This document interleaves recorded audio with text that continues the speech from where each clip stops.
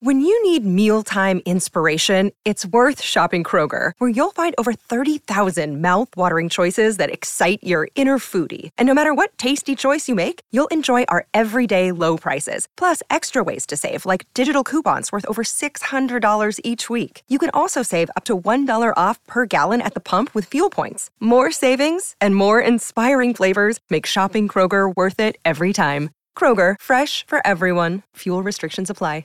Another day is here, and you're ready for it. What to wear? Check. Breakfast, lunch, and dinner? Check. Planning for what's next and how to save for it? That's where Bank of America can help. For your financial to-dos, Bank of America has experts ready to help get you closer to your goals. Get started at one of our local financial centers or 24/7 in our mobile banking app. Find a location near you at bankofamerica.com/talktous. What would you like the power to do?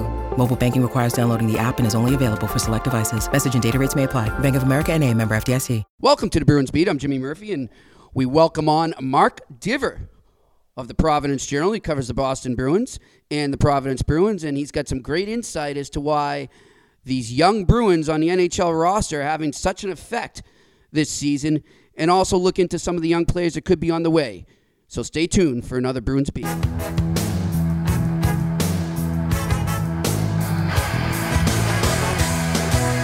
Mark, one of the big stories this season has been, the youth movement that the Bruins have been building for the last 2 to 3 years under the direction of Don Sweeney and his staff, and kind of replenishing their minor league system. You have seen these guys firsthand, even before they got to the NHL, and made some of the noise they're making this season, and you're continuing to see some of these players. I guess I first want to ask you, Mark, what players with the Bruins roster in the NHL right now have surprised you the most based on what you saw or didn't see in Providence or at lower levels where they played? Well, I'm not all that surprised by the success of any of them, but I'm a little surprised that Danton Heinen has come on as fast as he has this season. The other guys like DeBrusk and Grzelcyk and some of those guys, I figured they'd be good players. But Danton, really benefited from last year in Providence. He struggled. He had a terrific, a deep scoring slump at midseason where he just really couldn't put the puck in the net, and he came out of that and was a different player down the stretch and in the playoffs. And now this year he's carried that over in Boston and has just been, to me, an incredible surprise to this point. What is it about him you think that enabled him, you mentioned that slump there, to kind of break free from that and build the confidence necessary to succeed at the NHL level? And let's not forget, too, like you said, he came up once and then went back for a little before he stuck here this season. What to you is his biggest strength that has helped him get to where he is?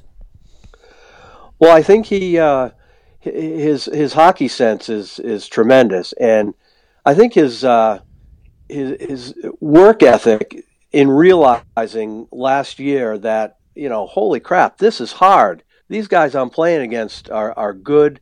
They're big, they're strong, and I got to step my game up to match that. I think it took him a bit for that to sink in, but once it did, he really took off in the second half last year, and even this year when they sent him down at the beginning. I remember talking to him the day he arrived here, and he was not the least bit fazed or disappointed or discouraged or anything like that by the fact that he got sent down. He said, I'm going to get back up there. I'm going to do whatever it takes to get there. And pretty soon, a couple of weeks later, actually, I only think he was here for 4 games. He was back up, and he's taken off. From there, it's really, I think the development process down here, different players react to it differently. Some guys get discouraged and feel sorry for themselves, and that doesn't do anybody any good. It's not going to help you get back where you want to go. And I think to his credit, he didn't wallow even when he was in a slump. I think he kept working at it, and now it's paying off. It's interesting too when you're describing that strength and his ability to not feel sorry for himself and to work harder. I see that a lot in some of the other young guys. I mean, I think a perfect example earlier in the season was Jake DeBrusk when he was benched and sent up top for a game or two, and he came back and he's been a force ever since. And then they did it with Bjork. And he hasn't scored. I think he has a helper since he's been back, but he's playing much more physical. He's skating harder, and to me, there's something going on there in terms of the way they're scouting, Mark. I think where, yes, obviously they're getting some talented guys and some high end skill, but at the same time they seem to maybe be paying more attention to character as well, and maybe doing a little extra research on. Who are these kids that we're bringing in? What are they about? Are they going to be able to handle the ups and downs? And, not to single him out, but I think a guy, and I'll credit him now, he's starting to do what these kids are doing at an earlier age. But I think a guy that kind of struggled with that would be like a Ryan Spooner, where he seemed to at times have that woe is me attitude. Or maybe, how could I be benched here? Or why am I down in Providence and not up there? And it hurt him, obviously, and it hurt his development. And I think over the years he's changed that and he's adapted better. But do you see that emphasis on character right now? Oh, definitely. I think that's a good point you make. I think they're paying more attention these days in drafting and signing even American League free agents to the player, the makeup of the player, and the human being, right? Whether he's able to, to kind of, just fight through all the negative stuff that goes with, a minor league career. Maybe not a lot of money, but just a lot of. You're not where you want to be. You want to make it to the top, and guys have to spend time down here learning their craft, and it can be discouraging. So riding the roller coaster down here is a huge part of it, and I think you're right that they pay more attention to that now. And I think you're right. I think Ryan, at times, you can kind of tell by his body language that not so much now, but I think a year ago, maybe 2 years ago, you could tell when maybe he wasn't feeling good about himself and where his game was at. And I think I don't think you see that in some of these guys in Providence now, and some of the kids on the way up with Boston. I think you see kids that are stronger mentally. A guy like Grzelcyk, I'll point to him. He had a lot of reason to maybe to bitch and moan about being in Providence the first part of this year. Yep. There wasn't room for him in Boston at that point. But he kept his nose to the grindstone and worked. And when he got the call, he stepped in and he took advantage of it. Yeah, I agree. Excuse me. Being ready when the call comes is also a big part of it. There's been a lot of guys who, over the years, get the call and get a couple of games and they don't really deliver, and then that's the last you hear of them. But some of these kids now are that they have are stronger, I think, upstairs, and are able to kind of weather the adversity that comes with it. And, you look, I think, Grzelcyk's a great example. But getting back to Spooner there, I thought that one of his big issues, and I haven't seen him do it at all this season, and I think it's correlated into his play, is he'd blame the coach. And I get, maybe he didn't have the best relationship with Julian, but it was always someone else's fault, and, I look right now, I see the Montreal Canadiens are in complete disarray. And obviously, maybe we're going to see more true character if the Bruins hit the skids, which they eventually will. They'll hit a wall and they'll go into a slump, and we'll see how they climb out of that. But I look at them, and I look at that captain up there, Max Pacioretty. Mark, and I don't know if you've paid attention to him this season, but some of his quotes, I mean, it's just, he won't directly say it, but it's pretty obvious that he's blaming everyone except himself. And I love that I'm not seeing that in any of these young kids right now. I love that it's sort of built into their character. It's part of their makeup that they own their mistakes right away and they try to correct them. And I think that's going to help the culture, not just now, but it's going to help them so much when guys like Patrice Bergeron, aren't there anymore. Guys like Zdeno Chara have to move on. It's a good sign for now and for the future when you have that type of makeup in the dressing room. Well, I agree, and I think I'll give Butch Cassidy some of the credit for the way those guys carry themselves. I think accountability is the whole time Butch was in Providence. That was a big thing with him. Was you're accountable for the way you play. It's not someone else's fault. It's you gotta own it if you play poorly. And I don't know. I don't think it's not a secret that maybe the young guys didn't thrive under Claude at times, but I think Butch has instilled that accountability in the young guys, and we're seeing that now.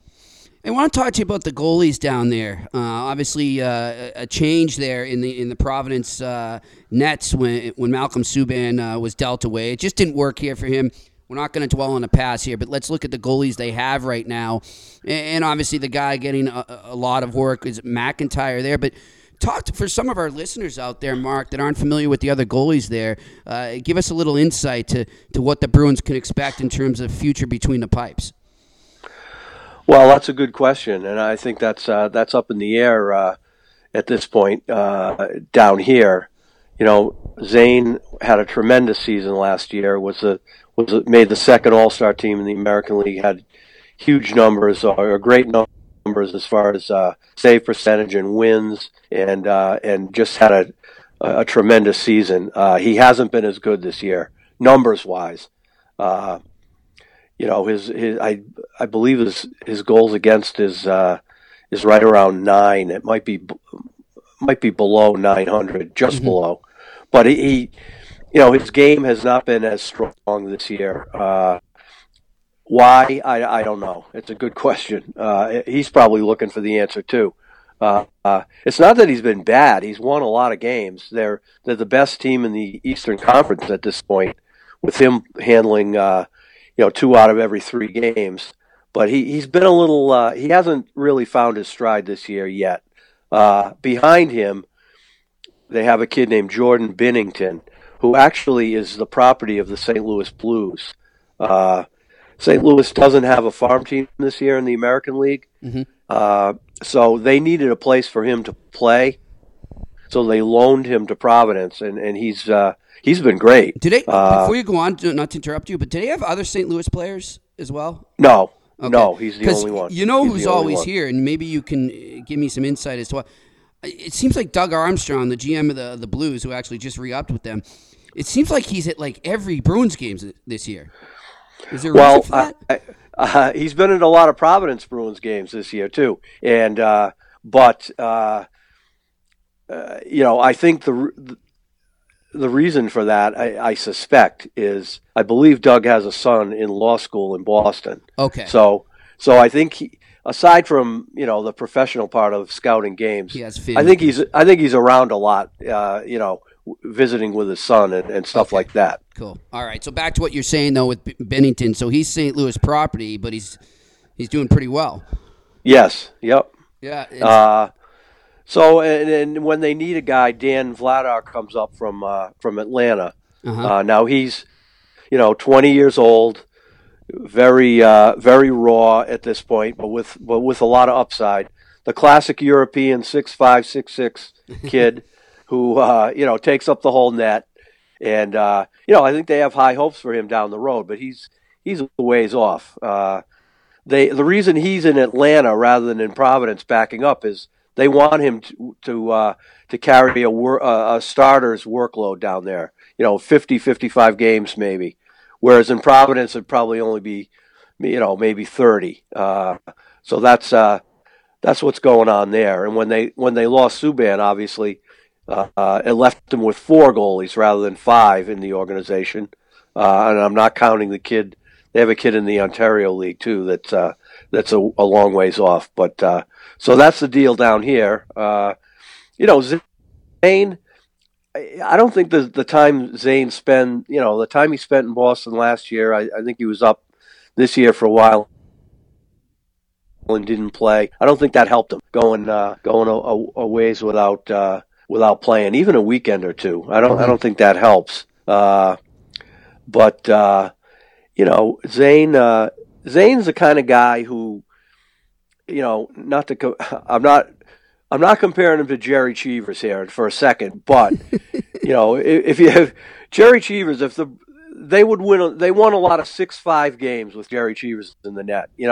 He'd make enough saves to get the win, and if you were looking for a shutout, then you look elsewhere. But I think Zane's a little bit like that this year. He wins the games, but it might be the other night. It was 5-4 in a shootout. In Utica. So he wins, but his save percentage at the end of the night sometimes isn't all that great. I gotcha. Hey, for some more insight for our listeners, too, we know that when Don Sweeney wasn't the GM, he was down in Providence a lot and working with the staff down there a lot and obviously formed a relationship with Cassidy there. Who's the guy now that's down there the most when it comes to Bruins management? Is it John Ferguson Jr.?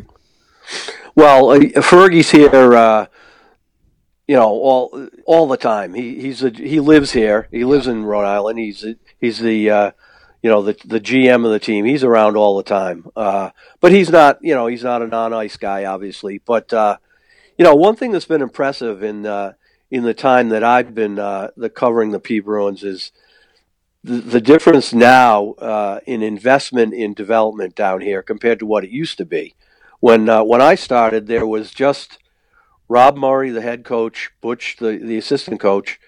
They'd have a skating coach a couple times a week, and that was it. They didn't have a goalie guy. Well, I guess goalie Bob was around, but he didn't spend much time in Providence. Uh-huh. They have Mike Dunham now, right? They have Mike Dunham. Yep. He's here often working with the goalies, and they have 2 assistant coaches now as opposed to 1. They have a video coach who works with the guys. They have Kim Brandvold, who's up in Boston all the time, working with the guys, skating and conditioning and skills. He's here a couple times a week, and just the whole process of overseeing the development of these rookies is really ramped up in say the last 10 years, and all teams are doing it, and the Bruins are right in the thick of it, and I think it's the way to go in this era in the NHL. You have to grow your own players, and everything they do here contributes to that. Yeah, let's get away a little bit from the Bruins, Mark, and I want to give the listeners a chance to get to know you here. I mean, how did you get into hockey journalism, and where did you get your start? Well, I've been working at the Providence Journal almost 30 years. Wow. Most of it in news. But a while back when everybody knows newspapers are things have changed a lot in newspapers. Let me put it that way. That's putting it they're nicely. not what they used to be, and we don't have the staff that we used to have. But years ago we had Joe McDonald was the hockey writer here, and when Joe left, they didn't replace him. So I figured, this is a chance for me to maybe jump into the void here a little bit. I've always been a hockey fan going back to the Big Bad Bruins days. So I've always watched the Bruins and hockey in general, very, very closely. When Joe left and there was an opening, while they didn't fill it, they did allow me to kind of, pick and choose to do some coverage, and it's expanded over the years, and I thank my employers at the Providence Journal for giving me that opportunity. But that's how it started, and now the P Bruins, the Providence College, Brown University, in Division I down here in Rhode Island. That's kind of my beat here, and I'm having a lot of fun with it. That's great. Now, do you have family? I mean, do you have time to even be with them, or no? Well, my kids, my kids are grown, so Okay. there's. I'm not, dropping kids off at swimming lessons or anything. Those days are past. But I'm able to to work in that other stuff and cover the teams too. So it's a lot of fun. That's great. That's great. Well, before I let you go here, I guess the final question, and I'm sure Bruins fans who are getting excited about these young players and want to continue to see that talent coming, is there a guy you think down there right now that could eventually crack the lineup full-time here, or do you think most of these kids are still, a season or two away? I think they're still a season away. Guys like JFK and Zach Senyshyn, up front, the forwards, the defensemen, Jakob Zaboral and Jeremy Lozon. I think those guys are going to be NHL players. Ryan Fitzgerald is another one. But they're a year, maybe 2 years away, I would say. Rob O'Gara is another one. Mm-hmm. There's a lot of players down here that I think will be NHL guys down the road. It's just a matter of time. I don't think they'll all end up sticking with Boston. I think they can use some of these assets, down the road if they get an opportunity to make a trade. Yeah. But there's a lot of. This is a very exciting time to watch the Providence Bruins. They have a lot of very interesting and intriguing guys in the pipeline. It's interesting you say that too about possibly using some of these assets for a trade. And over the last few weeks, some big names have kind of entered the trade market, as potential targets for other NHL teams, namely Erik Karlsson in Ottawa, with all the mess that's gone on with that team this season, and their owner obviously always cutting back on salary. And would it be a step backwards if the Bruins were to use some of their key assets to acquire a guy like that, or do you think it's a wise move? I mean, what would be your take on it? If you're Don Sweeney, do you look into that seriously, or do you just kind of stay the course right now? I would lean towards staying the course. I would look into it and see what the price would be, but it's going to be high though. Yeah, oh yeah, and the thing is, there's not only the price and players that you have to pay, but the space on your cap that he is going to take up if you sign him. Well, he's on record already. He's on record already, Mark. Him and Drew Doughty, remember last month? Yeah, they're saying already, hey, we're gonna break the market. I mean, we're gonna get the highest we can get. We're getting. And who can blame him, right? Yeah. I mean, but I think. I don't know, maybe a lesser deal than swinging for the fences with a guy like him. I think the Mike Hoffman, his name's out there now in Ottawa. Yep. A guy, a scorer on the wing. Everyone can use one of them. Maybe the Bruins could package, a draft pick, couple of prospects, and maybe get that done. But again, I think the competition would be stiff. But I like the way they're going. In terms of this little rebuild on the fly, if you want to call it that. They haven't gone down to the bottom of the league. They've managed to stay competitive and somewhat interesting. I'm interested to see how it plays out here. They've got young guys that are on the way up. A guy like McAvoy that you can build around, and the forwards up front that we talked about. It's an interesting time to be watching these guys. Yeah, for sure.